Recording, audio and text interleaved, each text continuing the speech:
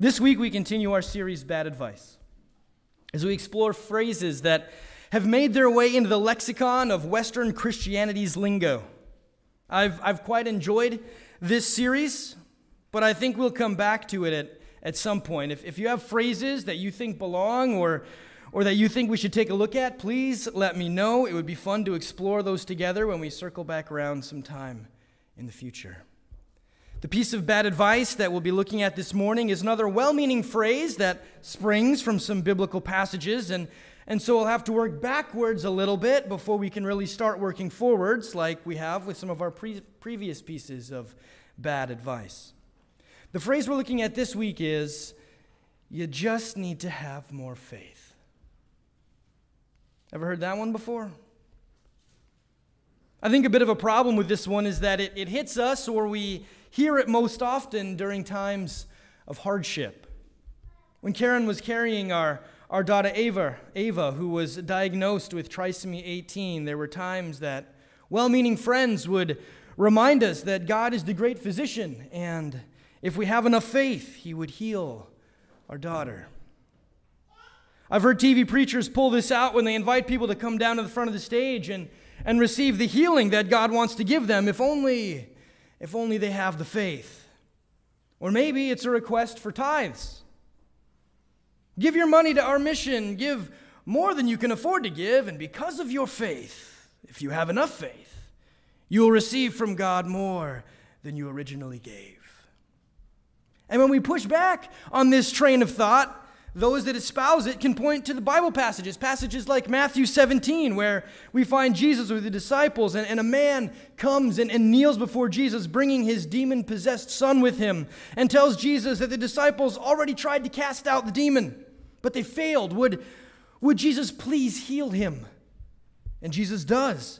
And when the disciples ask Jesus in private why they couldn't cast out the demon, we read his response in verse 20, where he replied, "Because you have so little faith.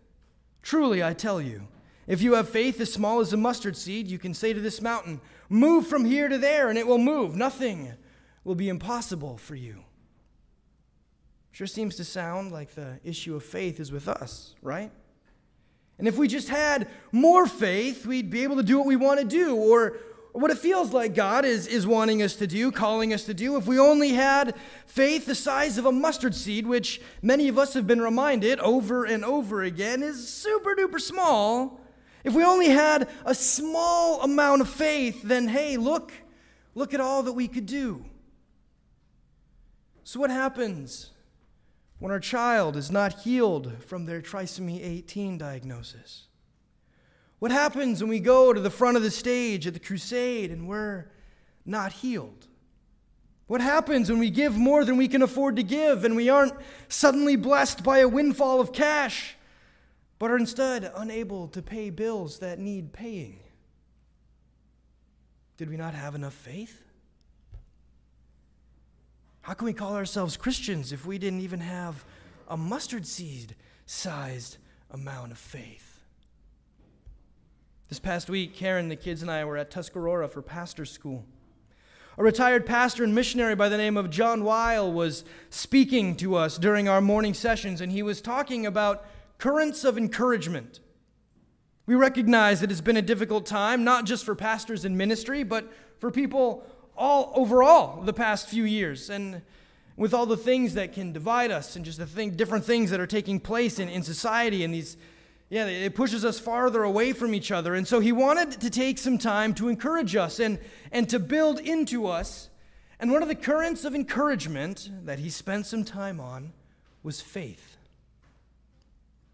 And what he had to say about faith was great. And I think it applies to our piece of bad advice this morning. And I think it also helps us understand the Matthew 17 to 20 text a little bit better as well. John Weil asked us this question: are we focusing on the object of faith or the person who is having faith? Where's our focus? Is it on us, on what we want, or is it on God and what He wants? Matthew 17 is not intended to turn the mustard seed into a sword. God isn't weaponizing faith so that we can wield it and make it do what we want. That's focusing on the person who is having faith. I want my daughter to be healed, so she will be, as long as I meet certain requirements. As long as my faith, my mustard seed, my sword is sharp enough, I'll be able to carve out my own will, my own desires through God's power. That's how we can view this text, view faith. If we are focusing on the person who has it, if the efficacy, the strength of faith is rooted in the individual. If our focus is on the object of faith, which for the Christian is Jesus Christ, then we aren't looking at the lacking in the individual, but on the abundance and the ability of Christ. He is the author of faith. He is the one who gives us faith. Faith is intimately tied to Jesus and His will for us, not our will for Him. Faith is intimately tied to Jesus and His will for us, not our will for Him.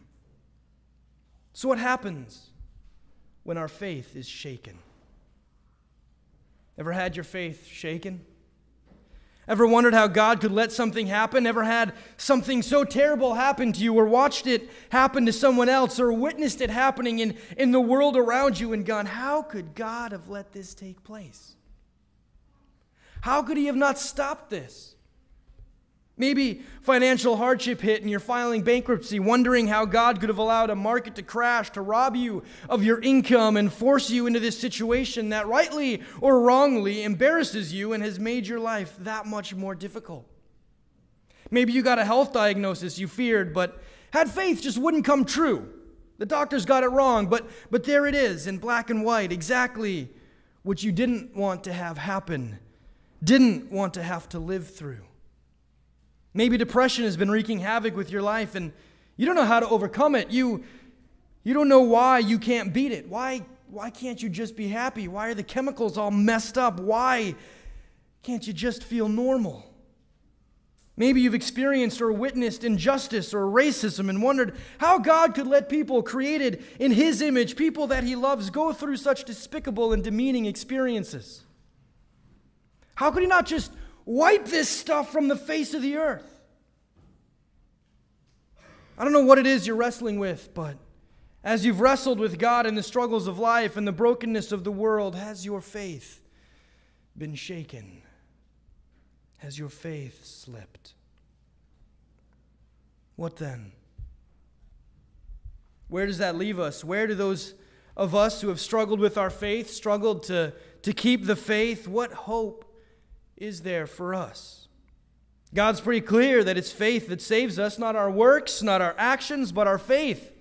So if it's faith that saves us, and it's our faith that has been shaken, our faith that has slipped, what then? We are told you just need to have more faith. But we feel like we're wrestling with the faith that we currently have. What then? Man, I wrestled with Ava's diagnosis. I struggled with God through that one. And in my struggling, I knew where I would end up. I knew where the struggle would bring me. I knew that God's word is true and that the world is full of situations like mine, in many ways worse than mine. And I had enough experiences in life where I could look back and I could see God's hand of provision and know that He had not taken that hand from me. And yet in spite of this knowledge, I still wrestled. I wrestled because I was hurt and angry. I didn't want to be reminded of how good God is. I didn't want to remember how He had provided for me, how He had loved me, how He had cared about me, how He protects me, how He saved my children in the past. I didn't want to remember because the pain of the now was too unbearable. It felt good to wallow in my self-pity and my anger. And so, in my unfaithfulness, I wrestled with God. Can any of you relate? Knowing the right, knowing the truth, but wanting to deny it so that I could justify my anger, so that I could justify my urges and be mad about my hurt. Being swayed by emotion and knowledge, not permanently, but enough to feel guilt, right? Enough to feel shame in my doubt, in my frustration, in my anger. Can any of you relate to that? And then that guilt sets in, right? I come down off my emotional bender and I am face to face with my failure. I'm cloaked in my shame, and I know I need forgiveness. I want forgiveness. I know that God loves me, and I want to feel that love, but I haven't been faithful. I've spat on his promises. I've mocked his goodness. I want to be faithful, but I have been so completely faithless. So what then? What then? What happens to me now? As I have wrestled with those questions, I can't tell you how encouraging our passage this morning has been for me. Today we're in 2 Timothy chapter 2. We'll be looking at verses 11 and 13. Paul is writing to his young protege as Timothy is serving a difficult call as a young pastor. There's a lot I love about this book as a whole, but the brief passage we're looking at this morning is particularly dear to me. Paul quotes a poem to the young, struggling Timothy. It's a call back to Paul's own letter to the Romans, as we find some identical phrasing in Romans chapter 6, verse 8, as we find here in 2 Timothy chapter 2, verse 11. If you have your Bibles with you this morning, I encourage you to follow along. There should be a Bible in the pew in front of you, and if you so desire, or the words will just be on the screen beside me, and you are welcome to read along there as well. We read the word of the Lord this morning, 2 Timothy chapter 2, verses 11 to 13. Here is a trustworthy saying.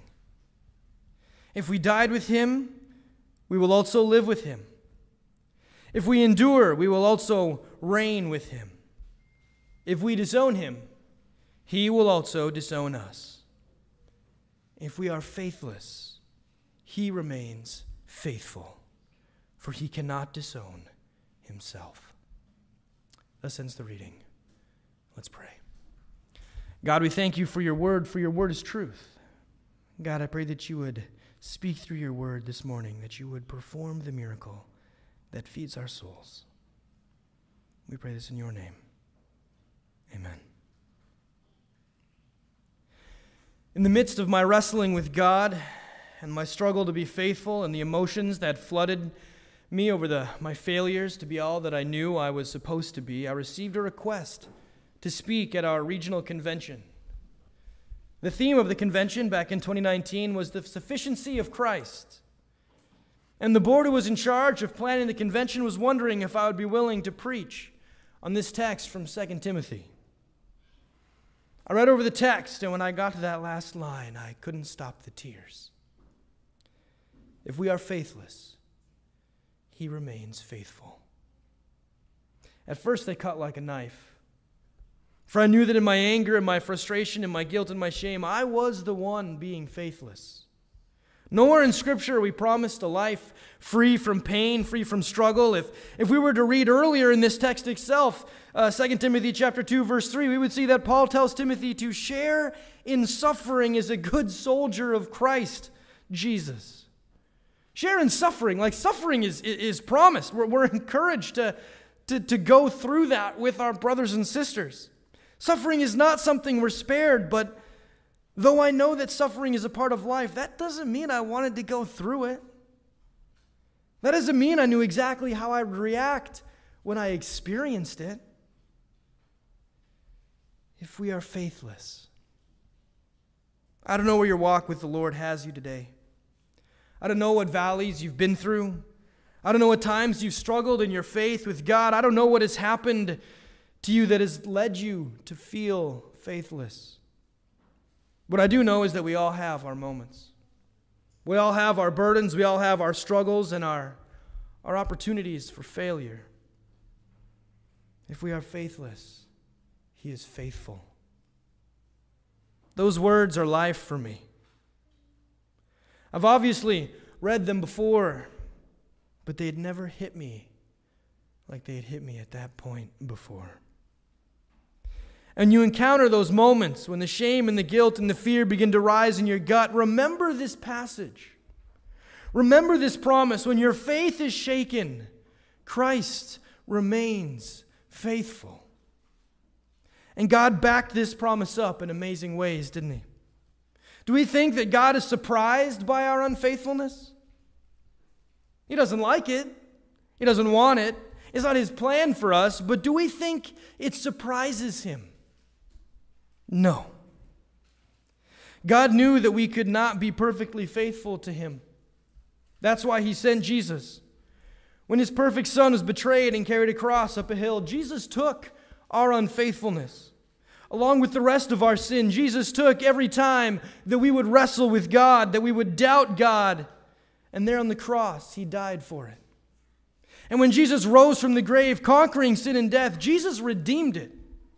When we believe in him, when we trust in him, when we accept the gift that he gives, we are covered in Christ. He took every time that our faith wavers and he clothed it in his righteous forgiveness, his righteous faithfulness.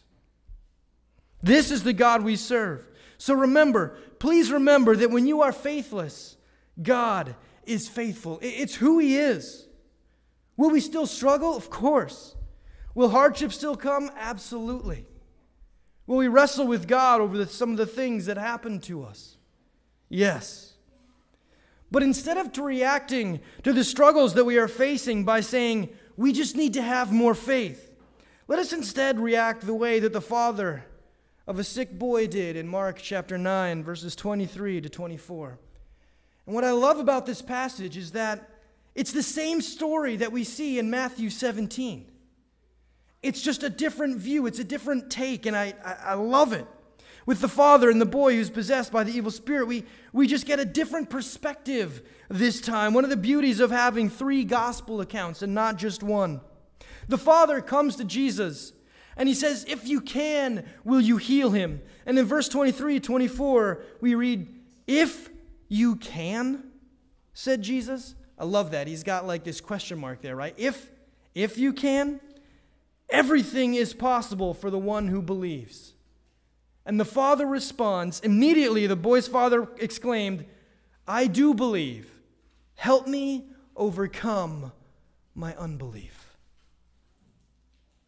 I believe. Help my unbelief. This is a much more helpful cry than you just need to have more faith. For it rests not in our faithfulness, but in the faithfulness of Christ. A faithfulness that has been proven time and time again. A faithfulness that we have not earned, but one that has been given to us. I'm reminded of the old Presbyterian pastor, Samuel Rutherford, who once said, often and often, I have in my folly torn up my copy of God's covenant with me. But blessed be his name. He keeps it in heaven, safe, and he stands by it always. What a beautiful picture. Though time and time again we fail to fulfill the covenant with God, though time and time again we are not faithful, and in our faithfulness destroy our copy of God's covenant, our sin does not affect God's master copy. Our failings in sin, our lapses in faithfulness do not cancel the covenant. Through Jesus and his faithfulness, the covenant has been fulfilled, and on account of Christ, God stands by it always. And it is safe in some awesome golden lockbox up in heaven somewhere. Church friends, Christ is truly faithful. He is faithful, and he has not and he will not stop loving you, and Christ holds fast to us and to the promises that have been made to the children of God. Though time and time again we have proven our faithlessness, he has not removed his promise from us. For he has paid for our slips, our shaken faith, and he holds us fast in his faithfulness. What a fantastic, loving, gracious, merciful, and faithful God that we serve. Amen.